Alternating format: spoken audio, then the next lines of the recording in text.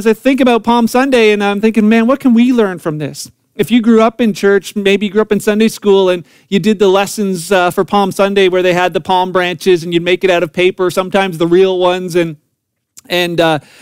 Jesus riding on a donkey, and you've heard the story many times, especially for those who even just go to church around Christmas and Easter. These are very familiar stories, but my question for us, including myself, is what can we learn from this today for us in this day and time? So all four gospel writers, the guys who wrote the accounts, Matthew, Mark, Luke, and John, they all include this story. And the interesting thing is that each of them includes a story from an eyewitness perspective. This isn't just, let's write a story. These are people who saw what happened. Matthew was there. Mark, he may have been there. We're not totally sure, but we know that Mark got most of his information from Peter, and he was just the one who wrote it down. We know Peter was there. Luke, Luke wasn't there specifically, but he went and found all the eyewitnesses he could find and said, tell me the story so I can give an accurate account of this. And John was right there. And the interesting thing is by having four accounts of something that happened, you have four different perspectives, and they each add some different details. And some of that we want to look at this morning because it matters for us. It matters for us. But it's more than just hearing a story. Can you just do something with me? Can you just picture what it would have been like to be there if you were there outside the city gates of Jerusalem? As Jesus is going to Jerusalem, he's from a small town going to the big city. It's like us from Nanticoke going to Toronto. It's like there's a lot of hustle and bustle going on. But can you picture if you were there? Jesus is on his way into Jerusalem, and he had done a lot of cool things outside of Jerusalem. He had fed 5,000 people, and so maybe there was people saying, wow, Jesus is coming. Maybe he's bringing free food again. He was healing all kinds of people, and maybe they thought, if Jesus can heal them, maybe he can heal me. He was inviting anyone and everyone to follow him. It didn't matter if you were a good person. Didn't matter who you were. He was saying, hey, would you come follow me? Life is better if you'll come follow me. He brought good news and good stories, and so people flocked around him.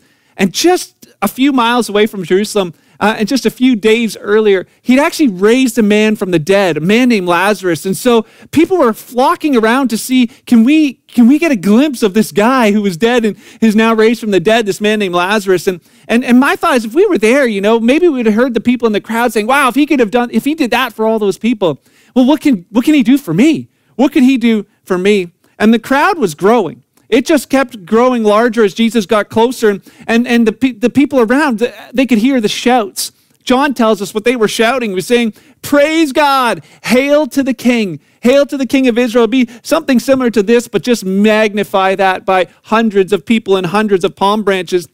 And they see the palm branches, and maybe if you're there, you grab one as well. Like a crowd attracts a crowd. I don't know what's going on, but it looks like fun. And they begin to wave the palm branches, and Matthew tells us in chapter 21, verse 10, he writes, all of Jerusalem was in an uproar.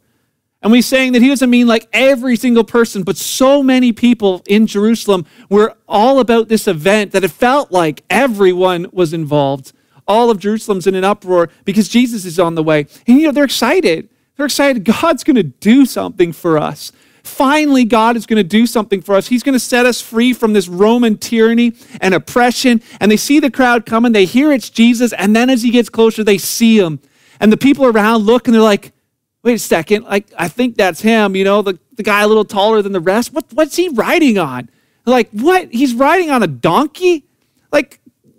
Why is the king, why is our Savior riding on a donkey? No self-respecting man or king rides in on a donkey. Shouldn't he be on a big white steed? But no, here he comes in on a donkey, and they begin to I don't know if this is the kind of Savior that we need, but they follow along anyways. And they head to the temple, and all of a sudden Jesus gets to the temple, and he's upset by what's going on there because it was just religious traditions and rules and people using God's word to use people.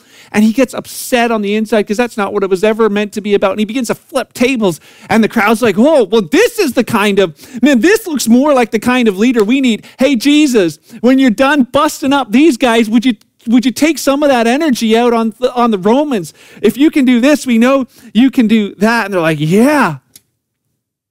And then they find out that Jesus didn't actually move on to taking out Romans at all. He he simply began talking with people, and all of a sudden this military movement that wasn't happening. You find a few days later, it's the same people that had cheered and said, Hosanna, Hosanna, hail to our King, were the same people who began shouting out, crucify him, crucify him. You know, it's interesting when you think about it, that, God wasn't working in the way they thought he was working, and so then they felt they no longer had a need for him. It was almost like they had put God in a box, and they couldn't see God working outside of their box. And, I think it's like this, that thought of, this is how God works, and if God's not working that way, well, then it's probably not him. And it actually reminded me of a couple things. It reminded me of a couple things I thought about this idea of God being in a box. There's a guy named Mark Gungor. He does relational series, and maybe you're at home, you're, I won't say stuck at home with your spouse, but maybe you feel like that through this whole quarantine movement. But maybe check out Mark Gungor's Laugh Your Way to a Better Marriage. He talks about some things like this. The idea that men's brains and women's brains are different. Women's brains, everything's connected to everything. You start talking about the kids, but that leads to your job, and then that leads to the mother-in-law, and everything's connected. For men, he says, and it's still a bit of a stereotype, but it does ring true, that for men, it's much different. Their brain is like a whole bunch of little boxes. It's like they got a box, they've got all kinds of boxes. They got a box, for their sports. They got a box, for their hunting and fishing. They got a box for you, because you're the light of their life. They got a box for their feelings. It's kind of little. They put that somewhere in the bottom. They got a box for the kids. They got a box for, their COVID-19 thoughts and fears.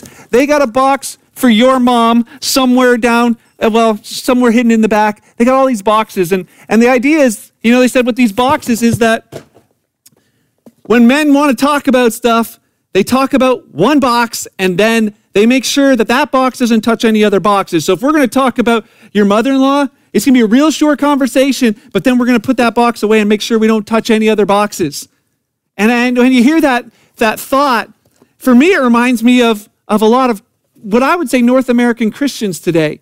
That the whole idea of their life is that it's about boxes, and they've got boxes in their life that matter, and then they got that one box that they got for God.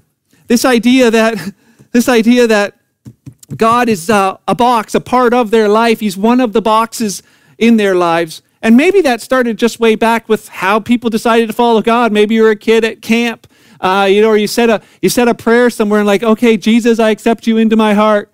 Okay, God, I'll take you as maybe you're in middle school, high school. God, I'll take you into my life as part of my life. I'll be a Christian. And we have this space for him in our lives. And a lot of times it was Sunday mornings at church, and it was like anytime God was messing with any of your other boxes, like, no, God, you stay kind of in there. Somebody at work wants to talk about God. Well, no, it's not that time for that box.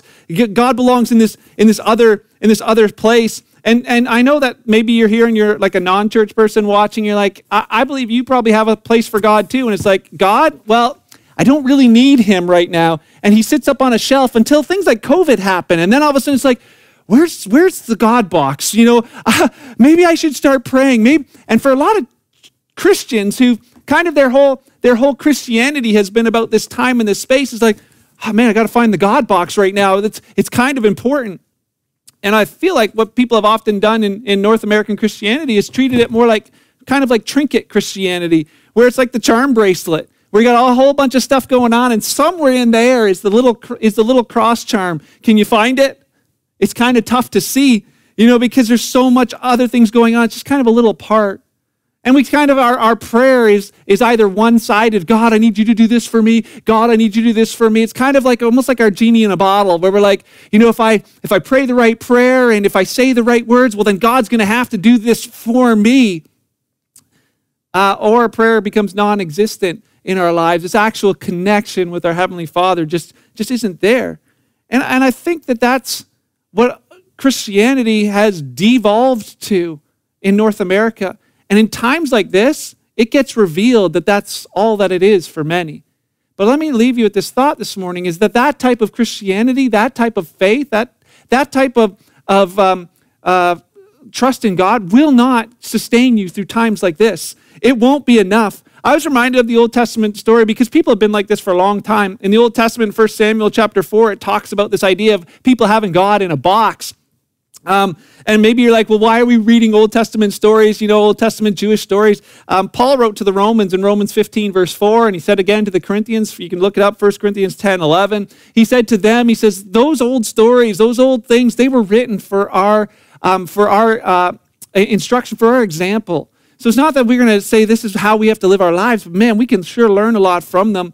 And the story goes like this. You can look it up later in 1 Samuel 4 if you have some time. But the children of Israel, God's people, are in a battle with the Philistines, an enemy that hates them and they hate them. And they're in this battle and they lose badly. They lose like 1,000 men. And they come back to camp kind of with their tail between their legs and like, what's going on? They're not used to losing. They've conquered all these countries and all this land. God's been on their side. They're not used to losing. And now all of a sudden they're experiencing loss. And they're like, what happened? Where's God? Why isn't God delivering us? And then one of them has this thought and said, well, we got to go get God. And they're like, where is he? And he's like, well, he's in the box in the tabernacle. And they had this thing called the Ark of the Covenant, which is what was the representation of the presence of God. And so a couple of guys, they ran to the tabernacle and they got the priest and said, hey, bring God to the battle. We're losing. And so they get God in their box and they bring him to the battle. And it says this in the story that as they bring this box into the camp, the Israelite warriors go crazy. They are like, yes, we're good now. We got God. We got God with us. We got God in our box and we're good to go. And they're so excited. They cheer so loud the enemy across the way hears them. And the enemy hears them and they're like, what's going on? They're like, they got God in their camp now. We're doomed. This is the warriors. They said amongst themselves, man, we better fight like there's no tomorrow. Because if we don't, there will be no tomorrow. And so they fought the next day with everything they had. And guess what? The Israelites went in thinking, we got God in a box. We've got our trinket God with us. We're going to be fine. They got slaughtered. They lost a couple thousand the first day. They lost 30,000 men the second day, and they lost their box. The Philistine armies killed their priests and took their box. And, what does that story mean for us today? I see so many people that God is like a box in their life. It's like they treat him like the trinket box. This is, when I need him, God, then I'm coming for you. But there's this has kind of been their Christianity. Go to church on Sundays and whatever, and then something like COVID happens. There's change and there's stress and there's isolation and there's the removal of some freedom, and all of a sudden the response is fear and anxiety and worry and more stress and depression, and it's like, oh no, where's the God box now? And prayer is like, God, what have you done for me lately? God, I need you to do this. I need you to do this. I need you to do this. And then when some of those prayers don't get answered the way you thought that they would, it's like, well, I don't even know if this is real anymore. People saying, I don't know if I need that Christianity anymore. And you know what? Part of me is happy because that part of Christianity is not something that you need. That idea that God being in a box, a part of your life, that's not what this thing was ever meant to be. And that kind of Christianity won't sustain you in times like this. What's interesting is our medical profession right now, the professionals, they're looking for a vaccine for COVID-19. And I was reminded of something from years ago where just learning about vaccines, and I went on the public health site for Canada, and they talked about vaccinations, and they said for certain vaccinations, the way they create them is they take a live virus, they boil it or heat it till it dies, and then they take those dead cells, and they put those dead cells into a living person. And what happens is your antibodies recognize these dead cells, and they start to begin building antibodies against that. So when the live version comes in, they end up fighting against it, and that's how certain vaccines are made. But I feel like for a lot of people, they've actually just been vaccinated against real, genuine faith in Christ. They've had a faith vaccination. What do I mean by that? They've experienced sort of dead, dry, lifeless religion. They went to church, they did Christian stuff, but they never experienced Jesus. And now it's almost like they get to the place where it's like, oh, something like this happens, and like, oh, their church and the prayers they memorize and some of these things just aren't actually working. They're not actually bringing peace. They're not actually alive. Paul wrote to Timothy and said to him, Timothy, there's going to be people like that. He described them like this in 2 Timothy 3, verse 5. He says, Tim, they're going to act religious. They're going to act religious, but they're going to reject the power that can actually make them godly, and stay away from people like that. He's like, there's going to be this sense of, oh, we're religious people, but they don't have any power. They don't have any power. You know, as we go back to the story of Palm Sunday, Luke actually tells us that that's the reason why Jesus was weeping as he went into Jerusalem. Luke 19, verse 41, he says this, but as he came closer to Jerusalem and he saw the city ahead, he began to weep. Jesus began to weep, and here's why. He said, how I wish today that you of all people around Jerusalem, that you would understand the way to peace. That you would understand the way to peace. That thought of, wow, you guys have all your religious traditions, you have your holy scriptures, you've got the temple, you've got all of these things, these scriptures that prophesy that a Savior's coming, and now he's here and you're blind to him. You've missed the way to peace, and he's weeping as it happens. Why? Because he'd make it clear to his disciples later and to us that there was no way we could miss it. As he said to them, John 14, he says, I am the way. Jesus said, I am the way. I am the truth. I am the life. The way to the Father was walking or was riding on a donkey into Jerusalem, and they missed it. Have we done the same? He says, I am the way, the truth, the life. No one comes to the Father except through me. There's no other way to the Heavenly Father. There's no other way to peace except through Jesus. He is the way. And so John tells us what Jesus told his followers after he arrived in Jerusalem. As he rode in, after he messed up the whole temple, this is what happens. He says in John 12, verse 25, Jesus begins talking to people in this crowd. And he says to a couple of them, he says, those who love their life in this world will lose it. Man, that is one way to get a crowd to leave. He's like, hey, man, everybody who loves life here, well, you're all going to lose it. What does he mean by that? Because those words are powerful for us today.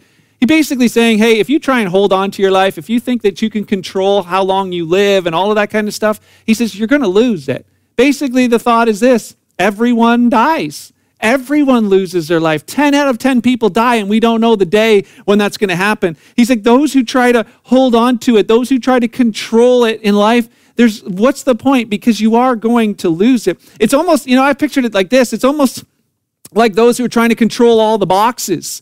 Or like the guys who try and carry all the groceries from this into the house at one time. I thought I was kind of the only one who did that until I saw some of these pictures of people who do the same thing. And I remember as a kid trying to carry everything in at one time, and a jar of spaghetti sauce falls off and smashes on the garage floor simply because you can't. There's no way to manage it all.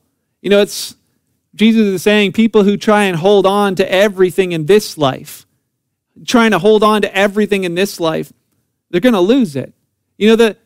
I was reading last week, there's a secondary pandemic coming after this COVID-19. And you know what it is? They say there's going to be a secondary pandemic of mental health issues, of anxiety, of worry, of depression, suicidal stuff that's coming as a result of things being taken away. Because for so many right now, the boxes in their life that they're trying to control, my job, my mortgage, my house, my family, my relationships, all of the stuff that I think I'm in control of is all now being taken away. And for many of them, there's nothing left after that's gone.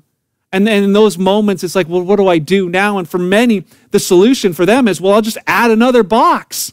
That thought of, well, I'm not, and we do it not just in this situation, but in lots of them. People are upset and not happy. It's like, what do I do? Well, I'll just add another, maybe if I date that girl, add another relationship. Or, hey, we're not happy in our marriage. Maybe if we have another kid, that'll make us happier, and we try and add that.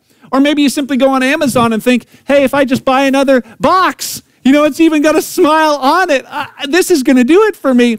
Until you find out just a few weeks later that, the box was really upside down. It didn't bring the happiness that you had hoped it would bring. All it did was bring another box to manage. And for some, they begin to self-medicate. They begin to put, find ways to make their own lives better. And it often leads to things that are just bigger traps: alcohol, drugs. Do the beer stores right now are the best business to be in? They say they're the ones that are just selling out of product other than toilet paper. Beer is the next best thing. Why? Because people are in the spot of, where am I going to find some happiness, and where am I going to find some joy? Where am I going to find some peace? And is there a solution that actually brings peace? Is there a solution that actually brings peace? Jesus says in the next words, he says, those who care nothing for their life in this world, they're the ones who will keep it for eternity. It doesn't mean that they don't care about their lives, that they say, I just want to die. That's not it at all. He says, those who don't focus on what's everything about here, he says, those are the ones who realize, and they'll keep their lives for eternity. Anyone who wants to be my disciple, he says, must follow me, must trust me. He says, because my servants must be where I am. And he begins to let them know that it's not all about here. There is something else ahead of us yet. And he says, the Father will honor anyone who serves me. There's a bigger picture. There's a bigger picture. And to the Jesus followers this morning, to be reminded of that, the bigger picture. And the question for you this morning is this: what are you trying to hold on to in this life?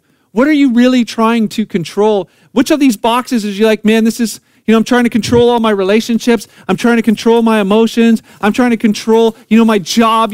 How am I going to make more money? How am I not going to lose my house? I'm going to not lose stuff. It's like I got to hold on to all of these things. To the Jesus followers, I want to encourage you this morning to remember to hold on to a few different things, because the things that can be taken away from us, we don't control that. But we do have the opportunity to hold on to things like hope, to hold on to things like joy, to hold on to peace, to hold on to love, to hold on to truth, and to hold on to life. And when I mention those things, it's actually holding on to just one box. It's holding on to one box alone. Because, all of these things describe God. In his word, he writes that he's the hope of the world. James said, consider it all joy when you fall into various trials like this. God's working in you, developing patience and character, and that trust in him just grows strong. You'll find out how strong the trust is and how good your God is. He's the Prince of Peace. Jesus said, I'm the way. He said, I'm truth. I am the life. John wrote that God is love. He says, saying, hey, hold on to that one box and you'll find peace. It's one step bigger than that, because there are all these other things that we care about. What do we do with those? The idea was that we would take all the boxes we think we can control, say, hey, God, I put my job, I put that in this box. God, my family, my kids, I put that in this box. God, my health, this whole COVID thing, God, I'm just going to put that in this box as well. My cares about tomorrow, I'm going to put that in this box. God, my sorrow and my grief and my tears, God, I'm putting that all in this box. I'm putting my whole life in this box. This is no longer a box, but God, my life, it's in your hands. God, I trust you with it. My question this morning for you is, would you be able to say with Paul, who wrote into the Romans in Romans 8, verse 38 and 39, he said this, I'm convinced. He's convinced, are you? He's like, I'm convinced that neither death or that nothing can ever separate us from God's love. He says, neither death nor life, not angels, not demons, not COVID-19. Okay, I added that part, but I think I can simply because he says later on, he says this, neither our fears for today. Well, that's one of them for many. He says, not our worries about tomorrow. Well, that's one of them for many. He says, not even the powers of hell can separate us from God's love. No power in the sky above or in the earth below. Indeed, nothing in all creation will ever be able to separate us from the love of God that's revealed in Christ Jesus our Lord. One thing I think about is this quote by Ralph Abernathy, a friend of Martin Luther King Jr., a guy who was instrumental in stopping and ending the whole segregation movement of the South. His house got bombed, his church got vandalized, all kinds of things happened to him. When they asked him, aren't you worried? He said this, he says, I don't know what the future holds, but I know the one who holds the future. I don't know what my future holds, but I know the one who holds the future. And when Jesus followers who put their life in his hands, you can simply say the same thing. I don't know what the future holds, but I know who's holding my future. I don't know all these boxes in my life that I can't control. I don't know what's happening in that future, but I know the one who holds the future. And guess what happens? It brings incredible peace. It is the pathway to peace in our life. And so I just want to leave you with this question. Whether you're a Jesus follower or not today, how do you want to do this part of the journey of life? How do you want to do this journey we call life? And this morning, no one's forcing you, no one's condemning you or judging you. We're just simply asking you, asking you this question. Do you want to keep God in that box as just kind of the one you run to and go to in times of need and find out that it just doesn't really work that way? Do you want to keep trying to juggle all the boxes yourself in life and try and make sure that you can kind of keep it all going, and the stress and the worry and the anxiety that follows as you realize you really are not in control? Or do you want to simply put the boxes of your life into His hands, trusting the goodness of God, convinced of the goodness of God, that doesn't matter what happens, nothing's taking me out of His hands, nothing's getting me away from His love? Maybe for you this morning, it's simply this, a prayer: God, I'm sorry. Because for a long time, I've treated you just like a box in my life. It kind of went to when it was convenient for me. God, when you kind of messed with my relationships and morals and choices and everything, I was like, nah, you know what? You just stay in your box. I got this part. God, I'm sorry for treating you that way. God, today, I put my life into your hands. God, I trust it all to you. Thank you that you're a good Heavenly Father and that I can trust you with it all. Promise you, you get to that point, you will find the strength of faith and you'll find the peace that passes human understanding, but it's real on the inside. And so I leave you with this last thought. Jesus said, come follow me. You'll find the unforced rhythms of grace. It's not religion. It's not any of those rules and traditions where you go to church or a church at all. It's that idea of having a real relationship with your Heavenly Father where you know Him and trust Him with it all. Humbly saying, God, I'm broken and I can't fix myself, so I put my life in your hands. John, Matthew, Mark, Luke, John had the opportunity to see into a vision of what the future was going to be like, the future yet for us to come, the bigger picture. And what I find from this is we're going to get through COVID-19, and we're going to get through all of the struggles that we face in our life. The thing is, we may not get through them alive, but we are going to get through them. And here's the bigger picture. It's not all about here. John describes another Palm Sunday that's coming yet, and he says it in Revelation 7, verse 9.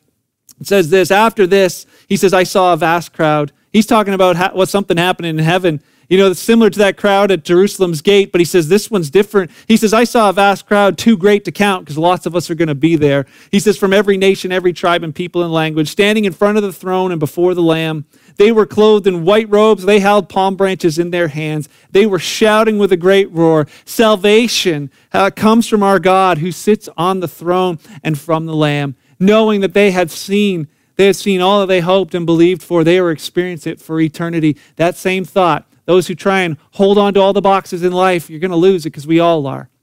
But those who don't care as much about this and get their eyes focused on what's coming in the future, man, they're going to have eternal life then, but they're going to have peace now.